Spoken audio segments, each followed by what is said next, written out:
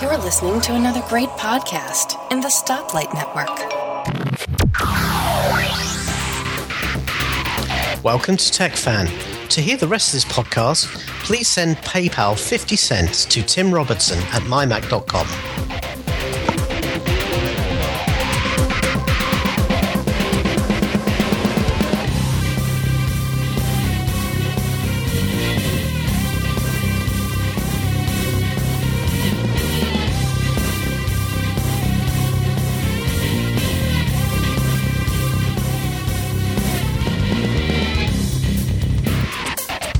And welcome to TechFan Podcast number 125, the real 125. Hi, David. How are you? I'm good. How are you? I'm well. So let's start off with some feedback we got. Owen Rubin, do you have that in front of you? You know what? As you said the word feedback, I thought he's going to want me to read it out. I am. I have my email open. Let me just find it. Okay. So Owen Rubin, he co-hosted the show a couple weeks ago. He is a longtime tech guy. Worked at Atari, worked at Apple. He's currently a game developer. I think his game's going to be released soon. I hope. Well, he's a long-time game developer. He wrote games at Atari back in the coin-op days. Mm-hmm. Yeah. Major Havoc, I think, was his most well-known. Yeah. But he worked on a number of games. Very smart guy. I love having Owen on the show.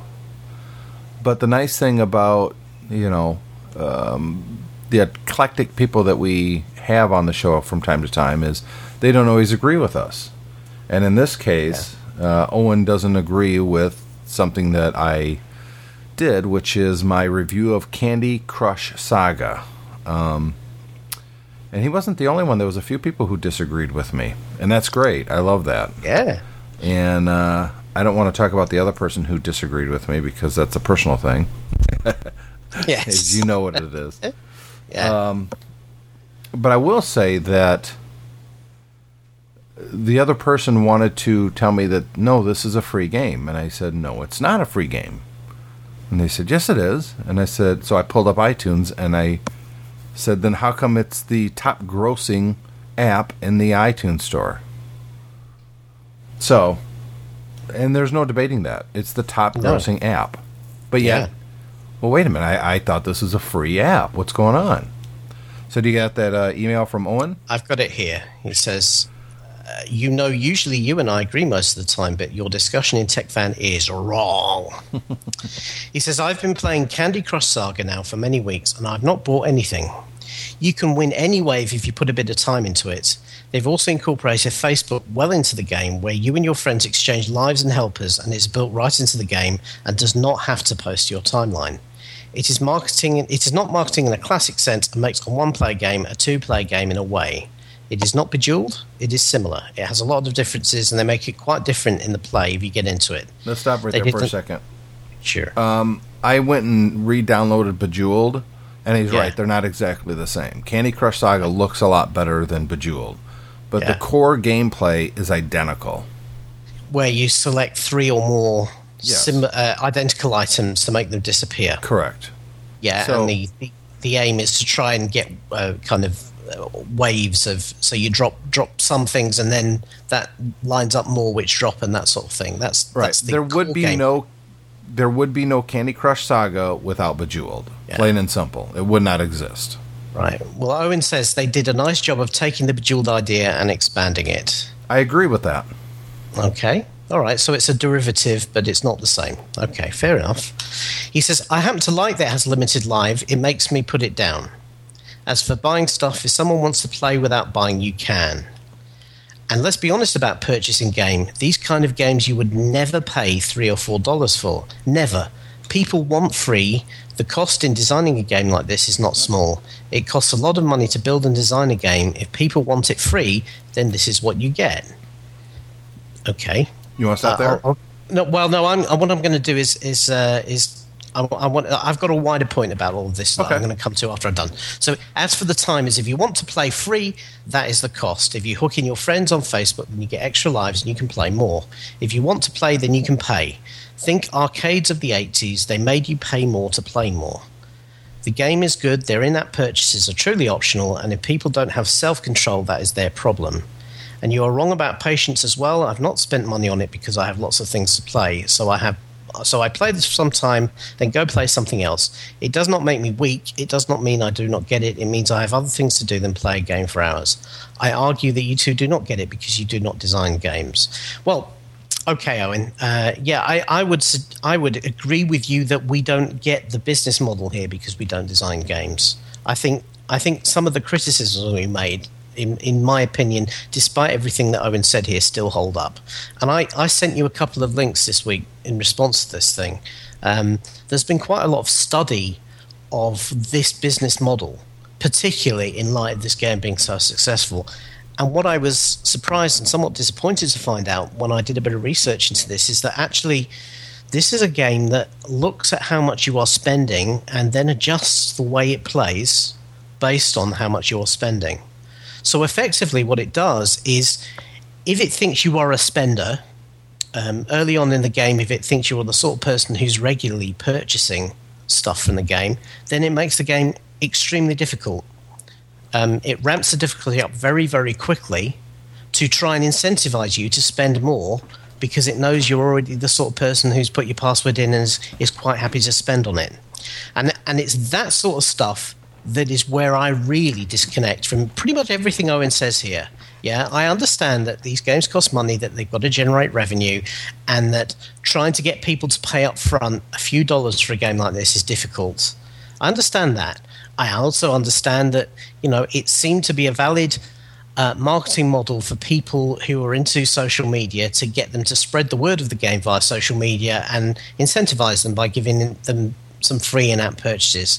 What I really struggle with is that last point about the fact the game looks at how much you are spending and then changes the way it plays as a result of it. And this is where the problem, where people who have spent huge amounts of money on this has come from.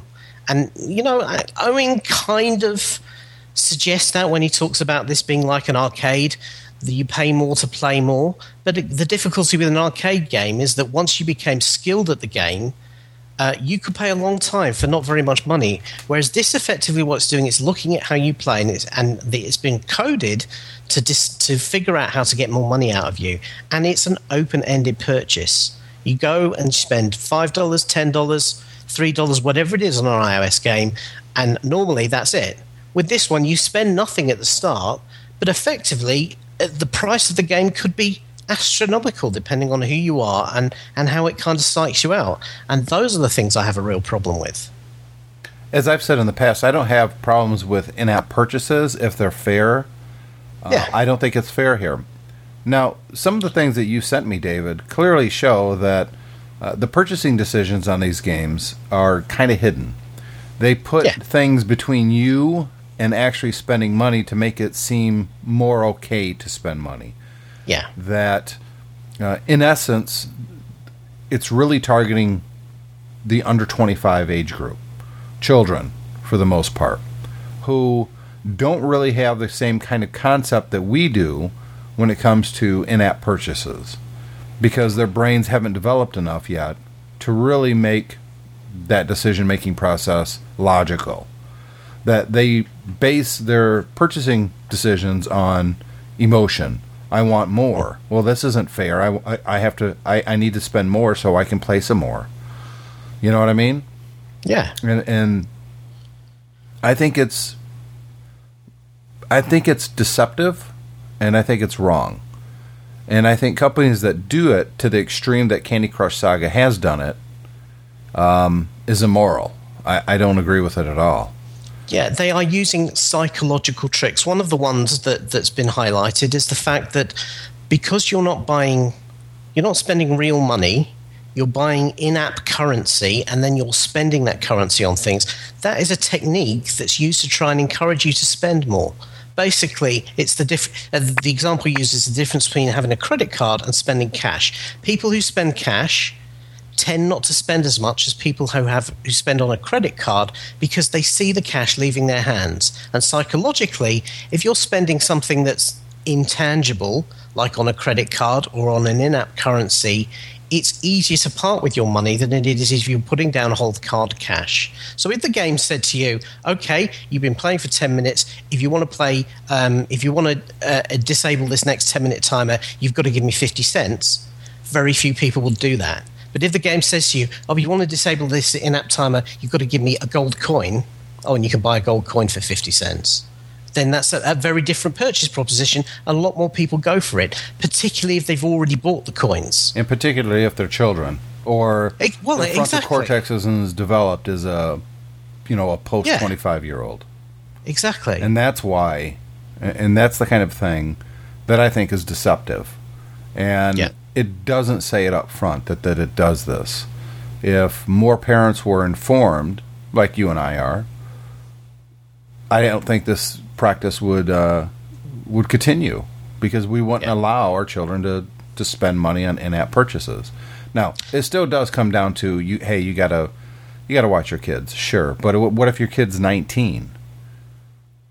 Because studies clearly show that at 19 their frontal cortex still isn't developed enough to rationally make the decisions that someone our age group or over 25 would make. Well, even at 25s and over, frankly, I mean, if you're a gaming addict, if you enjoy gaming and you get into this game, basically the psychological cards are stacked against you. It's the game is incentivizing you to try and encourage you to spend an open-ended amount of money on it. So it doesn't matter. While it's worse if you're underage or you're a kid or you're not well developed mentally or any of those things, even if you're 35, 40 and you end up spending a bundle on this game, you've still been deceived in some way because they've used psychological tricks to try and get you to part with your money. It's not, Owen's very fortunate. He sat down, he played this game, and he didn't fall for any of those tricks. I would suggest Owen is quite unusual in that respect. And I would also suggest it's because he's a game developer that he didn't fall for these tricks. Yeah. That his argument that we don't get it because we're not game developers, quite honestly, Owen, this works against you. You are a game developer, so you understand these dirty, rotten tricks that they're using to try to get people to buy more. You understand that. Now, I understand it as well, and as does David, but I think a lot of people don't get it. And that's where I have a problem with this game. Now, look, I'm not going to sit here and pretend that, marketing in general doesn't use psychological tricks to get you to buy things. That's the nature of marketing. But in this instance, I think it's wrong the way they're doing it. And I don't like that at all. And I'm going to speak out against it. I don't think it's a good practice. I think it has a potential to really harm the indie game development movement, to be honest. Because it's going to be games like this that give the entire industry a very bad name, including the games that you're making, Owen, that if the public backlash because of games like this and these deceptive tactics make it out there and more people think that, it's not coming from a big company, so they're trying to cheat us. And don't think that couldn't happen, because it very well could. This hurts you and your future and the games that you make. So I would think as a game developer, you'd be one of the first people to stand up and go, you know what, this is not right. Now, again, fair in-app purchasing, I don't have a problem with. I'm going to give you some examples. Creeps HD. I love to play it on my iPhone. I love to play it on my iPad. It comes with a whole bunch of levels right off the bat. But if you spend money to get all the levels, it's going to cost you like $10. Well, guess what? I've spent $10 because these are additional levels that I could play. And I had no problem spending for these extra levels. Because I couldn't even see what these levels were, David. I could just see that they were available. Yeah. And it wasn't pushed in front of my face all the time. Oh, well, you played 2 levels. You've got to stop if you want to play any more levels. There was none of that. It was completely transparent and upfront. And that's what I like. Transparency is very important. Well, it's interesting. None of these games, these freemium games, when you load them up, give you anything to say, oh, by the way, you understand the deal here. It's free, but you'll be paying at some point. None of them do. No. My wife loaded this game on her iPad, and as soon as she hit the first timer, she said, I'm not paying to play. I said, well, the game was free. She says, yeah, but she says, but I if I wanted to play it, I'd buy it. She said, I'm not paying just regularly just to play. So I said, fine, you have to delete the game. And she did. But a lot of people won't do that. Yeah. And as far as being patient and, having other things to do, that's great. Again, when you're in our age group, it's quite a difference when you're 8 years old playing this game. And you're way into it. Especially with the social media aspect. Which you're not supposed to be on Facebook to begin with if you're 8 years old, and yet this is a child's game. Yeah. But that's the whole point. That's another one of the tricks. It's like, well, send it to your friends, and then all of a sudden, your friends are 3 levels ahead of you. You're behind. Well, that's going to incentivize you to try and keep up with them. Mm-hmm. And if that means spending money, you might think, oh, okay, we're worth do it to make sure that, I'm on the same level as Bob, or I'm ahead of Bob. It's a deceptive game, and again, I don't like that. I want this game industry to be held to the same accountability that any other industry usually is and should be held accountable to. And it doesn't seem like there's any kind of policing in this industry at all, other than, guess what, podcasts like this. That's right. And I would make the comparison, if you went to see a movie, suppose you went to see the new Man of Steel movie, and you're enjoying it, and half an hour in, the movie stops, and somebody comes out and goes, oh, who's enjoying this film? 5 people put their hand up, and it goes over and says, right, that's going to be another $2. Or you can wait for 20 minutes and we'll... Or you can wait for 20 minutes and then we'll put some more on. Yeah? That's a good analogy. That's effectively what they're doing. Yeah, but more and so. What's worse than that is, in fact, this game is actually looking at how you're spending and it's adjusting the way you play. So I just in the same way that article I read said that the difficulty of the game ramps up massively if it sees you spend, I would imagine it works the other way. So if it sees you don't spend, then you're going to get more timers than the people who do spend. And I'm not talking about the frequency of it imposing a timer and imposing a break on you is going to be dictated in the code by the amount of money you spend. So that if you're somebody who's buying things regularly, you probably see fewer timers than somebody who is not. And so Owen saw a lot of timers, and good for him. He was able to put it down and go and do something else. Yeah, but it's a lot easier, like I said, when you're our age group than a child. Yeah, but the point is... And your analogy about a movie would be better served if it was a cartoon that you're watching at home. Yeah. A kid's watching a cartoon and, guess what? You have to order a higher package on your cable if you want to continue to watch this show, or you need to wait 20 minutes and then you can continue. And the kid goes screaming at the parent. What's the parent going to do? Yeah, yeah. Well, and this is a good lesson for you, Johnny. So you have to learn patience. Yeah, good luck with that. But the people who are patient, who wait the 20 minutes, get 20 more minutes, and then it stops again, and then 20 more minutes where it stops again. Whereas the people who pay the upgrade for the cable, well, they get an hour before it stops again. That's what, in my mind, that's what makes it even worse. If the breakpoints, if the timers, if the difficulty ramps and everything are the same for every gamer, whether they pay or not, and you either pay to get over the hump or you don't, then that's a different thing. But this game is actually responding to how you spend in order to try and encourage you to spend more. It's despicable. And it's not something that I think anybody would remotely accept in any other walk of life. Oh God, no. No, but somehow because it was free and games cost money. Because it's just a game, and it's only a little bit of money. It's not expensive. It's less than a cup of coffee.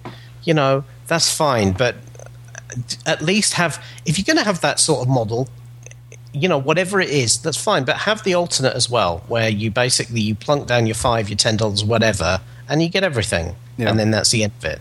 Or at the very least, transparency. And I think that's what my biggest concern is here. Is there's just no transparency, and because the game seems very popular, you see all this stuff on Facebook. Your friends are posting about it and stuff. it seems like it's an okay thing. Well, everyone's doing it. Well, that doesn't make it right. And not only that, it's a slippery slope, because once this really takes off and gets widely adopted, then what you get is the next level, which is, okay, well, yeah, that we did in-app purchase like that with responsive in-app purchase with the freemium games.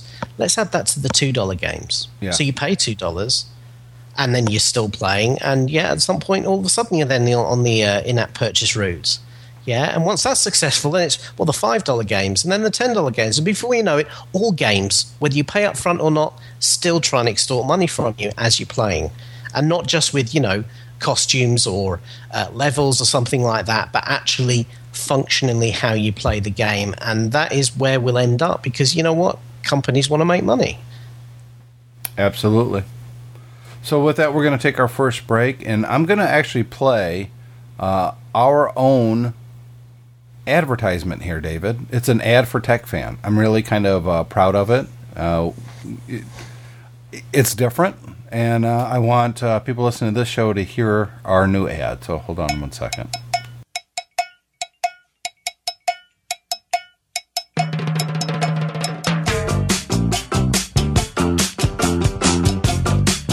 Hey, man, this is Tommy Chong, man.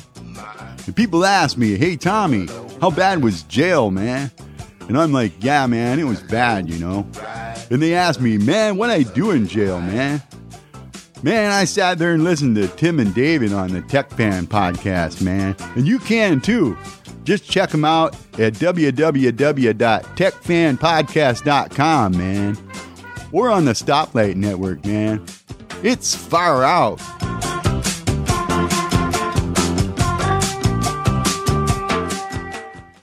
So that's our new ad, David. Hope you enjoy it. Yeah, it made me feel very, very trippy. Of course, that's it's not the real Tommy Chong. And we do have another ad that features both Cheech and Chong. Growing up in the 70s, my parents were, I don't want to say hippies, but about as close as you can get.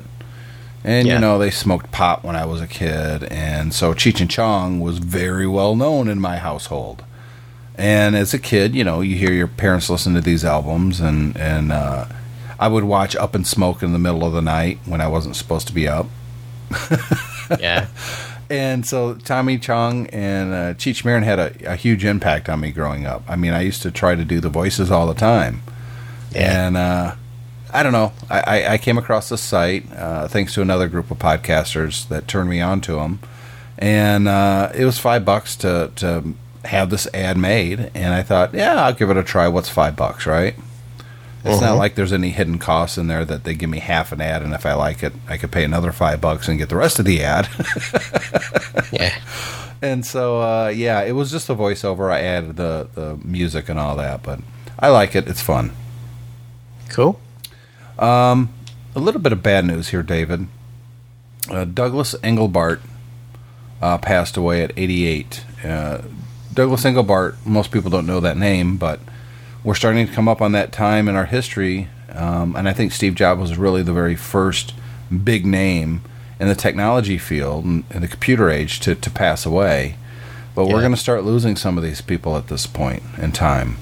Yeah. And Douglas Engelbart was a brilliant inventor. He invented the mouse. And, we don't use a mouse per se with, say, a MacBook Pro. You have a trackpad, but you wouldn't have the trackpad if it wasn't for the mouse. That's kind of where it started. A pointing device for your computer interface. And it sounds like a very simple thing now, David, but wow, it's not a very simple thing. Well, no, I mean, I remember early in my computing career. I was using computers for many years before I first came across any sort of Windows interface. And then that was in my own computer. That was a Commodore Amiga that had a Windows interface. But then when I went into actually working in computers, it was back to DOS again. It was back to command lines. Yeah. And it was. In fact, I was the guy who encouraged my first company to move from DOS-based system to Windows 3.1 based systems, and that was the first time many people there had ever used a mouse. And it's not just the mouse hardware itself. Without the mouse, you wouldn't have. I mean, without the mouse, the pointer and Windows system doesn't work. That's right. So, yeah, you know, I mean, the fact that he was able to come up with an elegant engineering solution to being able to move a pointer on the screen has actually driven everything that we've had from then on. It's an incredible engineering marvel that most people, probably including us, kind of take it for granted at this point. But at the time, it was amazing. And I think it's important that we recognize these people. And I would rather recognize them before they pass on than after. Yeah. And if I had an interview show where that's what we were doing, I would start getting a lot of these people on immediately. Unfortunately, time constraints being what they are, we don't do this full time. We don't really have that option. But I actually did meet Douglas Engelbart, a couple years ago at the Macworld Expo. I was going outside, and I saw him. He was talking with someone. And the funny thing was, most people wouldn't recognize him. I mean, who would? Yeah. But I did, because I was kind of into the history of technology and computers. And so I knew who he was. And when I came back inside, I saw him, and he was standing alone. And he was, mid-80s at that point, probably 84. So this is probably about 4 years ago. And I went up to him, and I introduced myself, and we started talking, and I had about a 5-minute conversation with him. And then someone from, CNET or somebody wanted to do an interview, so he had to leave. And honestly, I can't really remember what our conversation was about. But we talked for about 5 minutes, and then I moved on, and I thought that was very cool. Yeah. And I remember thinking, wow, this is a really smart guy. And even at 84, he was extremely sharp and really knew his stuff. And you could tell he was happy to be there, too. That some people actually knew who he was, and he was getting some of the, I think, well-deserved recognition. So that was kind of neat. But, yeah, he passed away this week, and I thought we should definitely mention it here on Tech Fan, because this is a fan of technology. That's what this show's about. That's right, yeah. I mean, I was gratified during the Olympic ceremony, the opening ceremony last year, that Tim Berners-Lee was on. Of course, again, nobody really knew who the hell he was. Yeah. Even though he was in the middle of the thing, of course, the guy who came up with the idea for the World Wide Web. And again, another guy who has not directly profited from the idea. These ideas come about as scientific research or as adjuncts of scientific research, and often do get released at effectively to the public at large, without necessarily being. I mean, nowadays it'd be locked up in a startup and patented to hell on high water. Or nobody else would be using a mouse if he invented it now. That's for sure. Yeah, nowadays what would happen is the mouse would work for 10 minutes, and then it would pop up and ask you for 50 cents. Yeah. Or you can use it in 20 minutes if you want. You're prepared to wait. It's it's crazy. So I had the chance to play some more with a Samsung Galaxy. What is the new one? S4 or S3? S4. The S4. Yeah. Yeah. The more I play with one of those phones, the more I want an iPhone at that size. Now, granted, I don't like the OS. I don't like Android very much. It still feels kind of clunky to me. Yeah. It's just not as elegant. And the phone itself is, honestly, it feels like cheap plastic, because it is. It is, yeah. But that screen is really nice, I have to say. There is something to it. I mean, you remember when I was in Hong Kong last October, I bought that cloned Chinese Samsung phone. And that has kind of, it's about 5.4-inch diagonal screen. And you're right, the key thing is making the phone thin enough. If the phone is thin, then you don't really notice the extra size. It doesn't feel too bad, as long as it still slips into a pocket. And that extra screen real estate is kind of nice, because at the end of the day, you are touching things on the screen. The bigger the screen is, the easier it is to touch things with your finger. So yeah, it is nice. I agree with you about Android. Well, I kind of take the view that somebody who's computer literate will be able to get on fine with an Android phone. Somebody who's not computer literate who wants a smartphone is probably better with an iPhone if they can afford it, and if they can't afford it, they're better with a Windows phone. Because I find the nuts and bolts of making Android do what you want to do just a little bit too difficult for somebody who's uninitiated. Yes. You know, but you know, in fact, I recently recommended to my parents. They were looking for a cheap smartphone that was fully unlocked, so they could use it here and also in the States. And we ended up coming down on there's a low end Nokia Lumia phone running Windows Phone 8 that's available very very reasonable, less than $200 fully unlocked. Wow.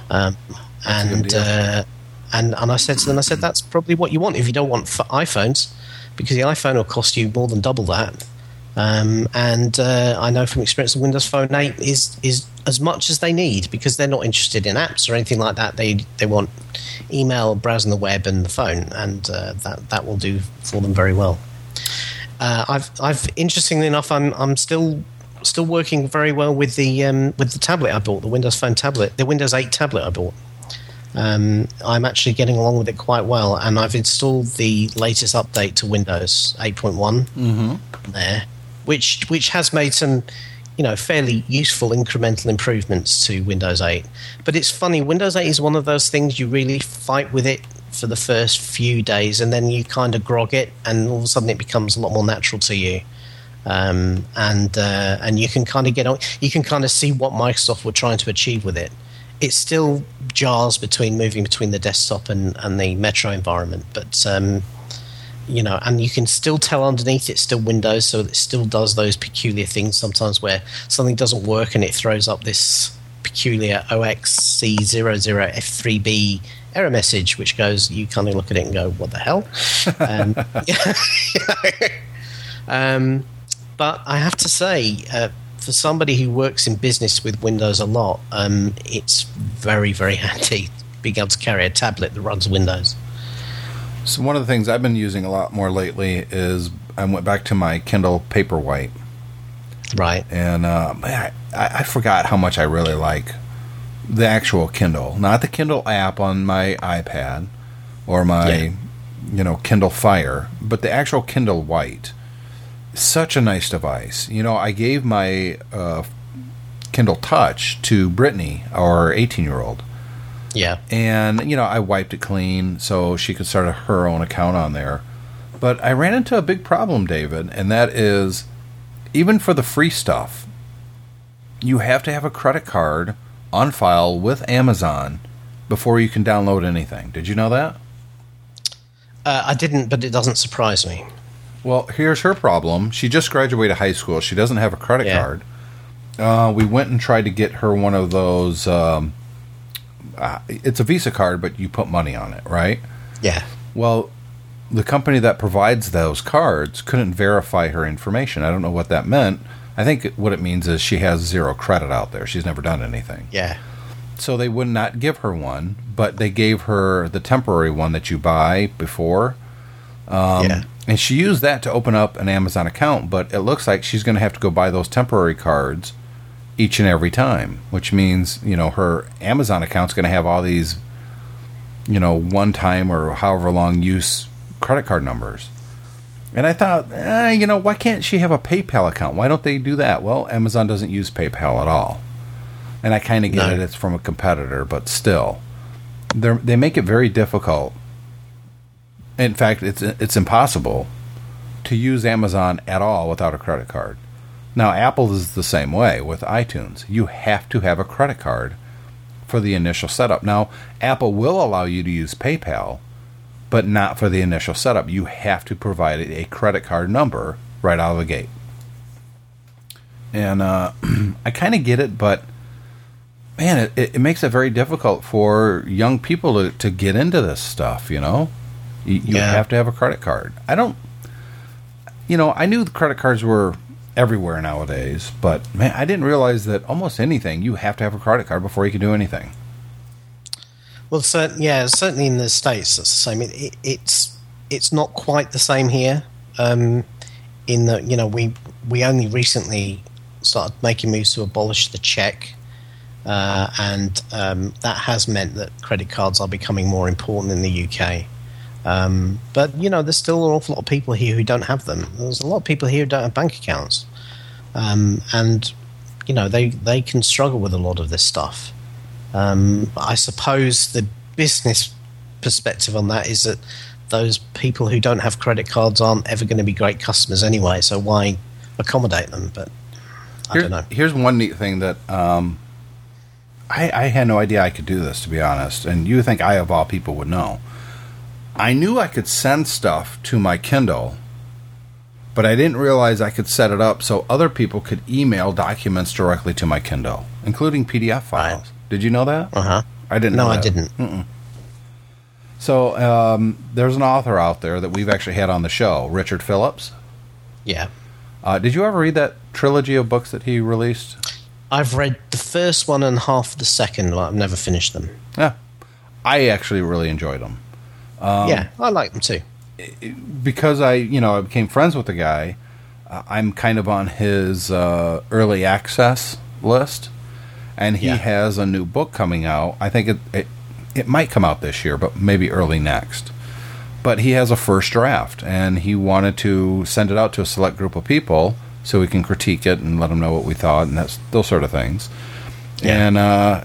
And he can't send it to me unless I give him access, and it was really simple to do on Amazon.com. I just basically entered the email address he's going to send the document from as an approved person that can send documents to my Kindle, and boom, it was there within seconds. I thought that was pretty cool. But because he sent the document to my physical Kindle White, I thought, well, that's great, but I won't be able to read it on my iPad. Oh no, it syncs over there too. So that was pretty awesome. Yeah. I gotta say, when it comes to ebook reading, and I know Apple's in court for blah blah blah when it comes to iBooks, nobody beats Amazon when it comes to ebooks. Nobody does. It's a superior platform, and I'm really impressed with it. I really am. Yeah, I think the only place I see where Amazon really seems to have missed a trick is kind of magazines and that sort of thing. They don't seem to have ever really kind of got into that in a big way. And magazines, reading magazines electronically is something that's still hugely important to me. I don't read very many magazines anymore, to be honest. But I think the reason a lot of people don't is because the magazine publishing platforms that are electronic are terrible. Yeah. Zinio is the biggest one, and it has a lot of problems. It really doesn't work that well, and that is really missing the problem of despite the fact you can get the Zinio app on pretty much any platform, it doesn't have the cloud sync. So if you're reading something somewhere, or you've downloaded magazines on one device, you go to another device, it's like they're not talking to each other. It doesn't know what you've downloaded, doesn't know where you're up to. And that is really to me the magic of the Kindle platform, is that you can be reading on one device, put it down, later on you come to pick up something else, whether it be your phone or your iPad or your computer, whatever, load up the thing and it immediately says, well, this is where you're up to, and syncs you there, and that is incredibly useful. I also think that the pricing for magazines, I understood when they're on newsstand you're getting a physical copy and it's going to cost more. They had to kill trees, and they had to turn it into paper, and they had to distribution and ink, and there's a lot of work before you even get to the content to produce a physical magazine. Hell, even the staples to hold the pages together. At the print runs that they have, especially at the height of magazines in the 80s and 90s, that wasn't cheap. There was real cost involved. My issue is, if I want to read a digital copy of a magazine, now I've got Newsstand on my iPad. I think everybody does. I think it comes there and you can't get rid of the damn thing, which I have a problem with. But regardless, there's a couple magazines that I've actually downloaded in Newsstand and was interested in. One of them is Classic Pop. It kind of is an 80s-centric magazine, and it kind of looks back in history, but it also tells if these artists are doing new stuff now. There's links to previews of songs, and it's really kind of neat. My problem is it's $5.99 an episode, or for an issue. $6. That's crazy. Yeah. I downloaded the free one that they had, and I really enjoyed it. But if I'm going to read it every month, I'm going to spend $6. I don't think so. Now, if it was $5.99 for 12 issues, no brainer. I'd do it in a heartbeat. But yeah, I suppose. The problem if you're a periodical publisher is that your advertising rates, you want to try and protect those, and you want to keep them as far as possible at the dead tree level. So if you discount your content just because it's gone digital only, and I've had periodicals that I've subscribed to that have done that. They've literally said, right, well, we don't publish it on paper anymore. If you want to read it, you can only read it electronically. And yet the price remains the same, right? And you do kind of think, oh, hang on a minute, if you're saving on that cost, how about giving me a share of that? But I think from their perspective is, well, they're advertisers, they want to continue to charge them the same amount, and so they can't afford to lower the cost of content. Right. So it's kind of it's a difficult thing to do. It's not. It's because they're short-sighted. They think that the content should be paid, and they should have advertising. Well, it doesn't really work that way, and it doesn't work that way very well. I understand that. The problem is if you look at obviously if you move from paper to digital, then you're moving for effect. I mean, let's face it, a magazine or a periodical on an iPad is just like kind of like a self-contained website. There's such a gulf between print advertising rates and web advertising rates. One is many, many, many more times valuable than the other because web advertising rates are so low. That's what they're trying to protect themselves from. Yep. People turn around saying, "Oh, you're going digital only. That means now you charge web advertising rates rather than." Well, they screw themselves there, though. I mean, if the entire industry would kind of wake up a little bit, that would change. But more importantly, when it comes to magazines, that really is a different beast and a different publishing industry than newspapers, for instance. Yeah. I think that, look, at the end of the day, if people aren't reading your content, I don't care if you're giving away advertising for free. It's not worth anything because no one's reading it. No one's seeing those ads. But if you're charging $6 for one magazine, a digital copy, you're not going to get that many readers either. So if you reduce the rate for your consumption to a reasonable rate where you're going to get a lot more eyes on the product, then your advertising is worth more. Thus, you could charge more in advertising. So a magazine like Classic Pop, while I think the content was really good, it's not $6 a month good. Yeah. That's my point. Yeah. Yeah, I know. Don't get me wrong. I do understand what you're saying. It's a tough one. It really is. For me, the convenience of digital magazine publishing still wins out over the cost. The fact that I have a couple of magazines that I read for work purposes to keep me up on enterprise computing and that sort of thing, and the fact that I can have all my back issues with me on one device, whereas before, I mean, I often had a whole stack of them to read because physically, I couldn't carry them around. That's right. Is where it wins for me. But yeah, it would. I guess from a consumer point of view, it would be nice if it was cheaper. Well, cheaper, but just more accessible. And I think at $6 a pop, that's not accessible. I mean, how many people would be interested in that? As soon as they see $6, they're going, I'm not spending that. I think a lot of people would. Now, thankfully, with the digital format, you can let people have a preview, and they can decide for themselves whether they want to spend the $6 to get it. Again, kind of in-app purchase, but not really, and it's not disingenuous. By the same token, I can go to the pharmacy or the grocery store, pick up one off the rack, and stand there for an hour and read it if I wanted to.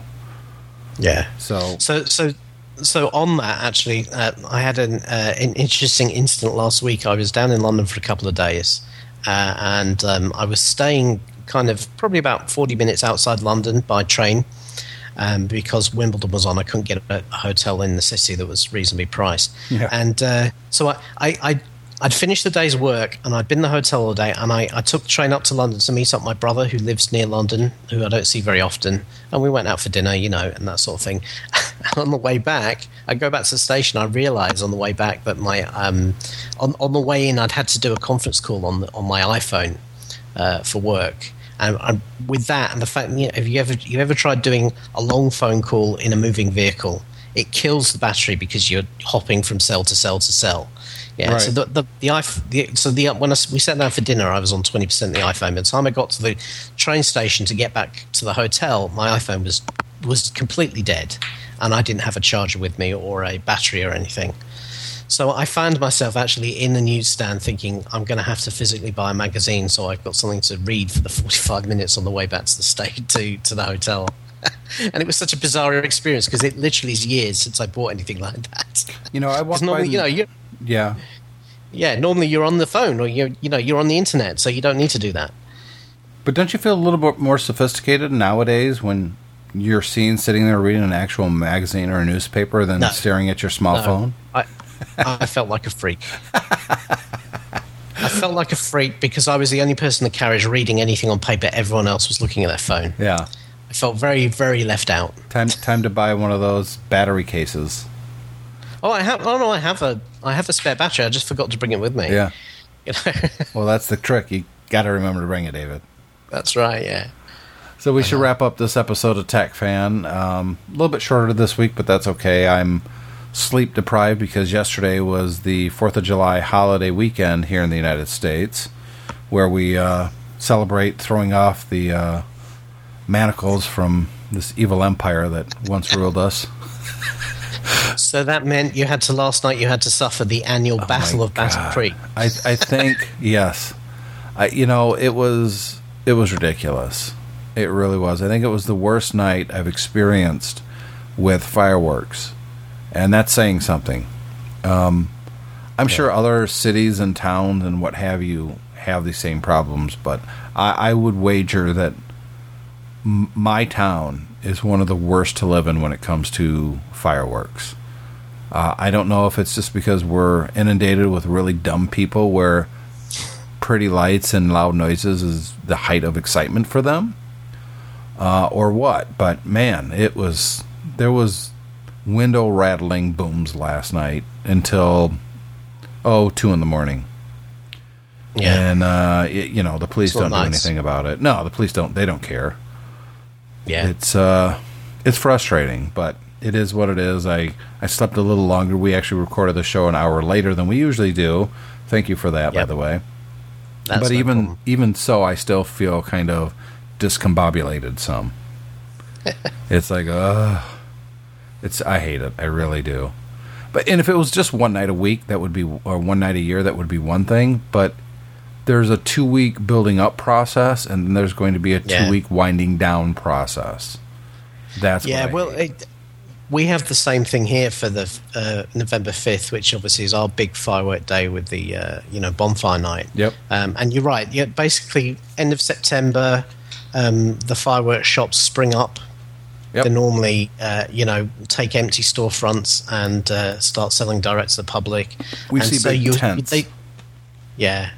So you start getting them ramping up from there, and obviously the climax is November 5th. In fact, in recent years, they tend to stay out until New Year's as well. Oh. So you get a bit of it, so kind of after November through Christmas to New Year's Eve, and then New Year's Eve you get it again.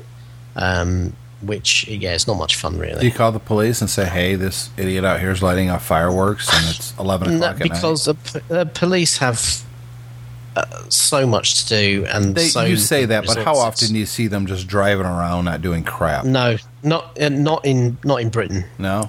You hardly ever see policemen in Britain now. You don't even see the bobbies on the beat. Well, they need to hire more then. Well, but there's money. The thing is, the difference between Britain and America is we're in the hip deep in the austerity thing. So all the public budget's been cut, and the police have been hit pretty well. In fact, the city that Julie grew up in, Springfield, Michigan, has just decided to suspend their police department, and they're going to contract it out with either Battle Creek or the sheriff's department or what have you. But no, wasn't that the plot? Wasn't that the plot of RoboCop? It was, and I'm trying to figure out how I can. And, I'm not too far from Detroit myself, so I'm trying to figure out how I can raise enough capital to create the RoboCop, because obviously it's coming to pass. It's taken a little longer than that movie predicted, but it's here. You know what, And your though? Skype I has think... just gone to really bad. Oh, dear. Yeah. So with that, we're going to wrap up this episode of RoboCop fan page, Tech Fan Podcast. Make sure you check us out at techfanpodcast.com. You can send feedback in just like Owen did. Or, better yet, check all the shows out in the Stoplight Network. There's a ton of shows. You're going to find some kind of content that you like. If you like a tech fan type of show, we've got a lot of them in the Stoplight Network. You can check out the mymac.com podcast. That's Guy and Gaz. Really fun podcast. We also have Not Another Mac podcast with Mark Greentree. That's been running for a few years now. App Minute has relaunched. It's a brand new show. We've, as we record this, we've got 7 episodes in the can, and I've done a few of them. Karen's done one. She's from the Mac Gist podcast. Gist? How do you say that, David? Gist. The Mac Gist. We covered this last week. I know. I'm going to keep saying Gist, though, because it irritates them. Three Geeky Ladies is going strong. Club Nintendo podcast. So if you are a Nintendo fanboy or girl, that's definitely a show that you're going to enjoy. International Film Podcast. There's a whole bunch of them. Check it out at stoplightnetwork.com. Subscribe. And if you're using something other than iTunes, for every one of those shows now, there is a RSS feed for your podcast app link. So you can subscribe directly to the show if you're using something else other than iTunes for podcasting. And honestly, I am now. I've talked about this last week and the week before. I'm using Downcast. I think it's a much superior podcast listening app than the Podcaster app from Apple. It's so much better. And you're using something else as well, right, David? I'm using Instacast. So there's 2 options right there. You could find links directly to all these shows at stoplightnetwork.com. You don't have to go through iTunes. I'm not going to do that anymore myself because I am in love with Downcast. And it syncs really well, by the way, David. I actually have it running on iOS 7 on the iPhone 5, the one that I had to confiscate from work. Yep. It syncs through iCloud, and it works great. It knows exactly where I left off on episodes on the other phone, and it just picks right up and keeps going. So that's really kind of handy. So with that, we're going to wrap up this episode of Tech Fans. See you guys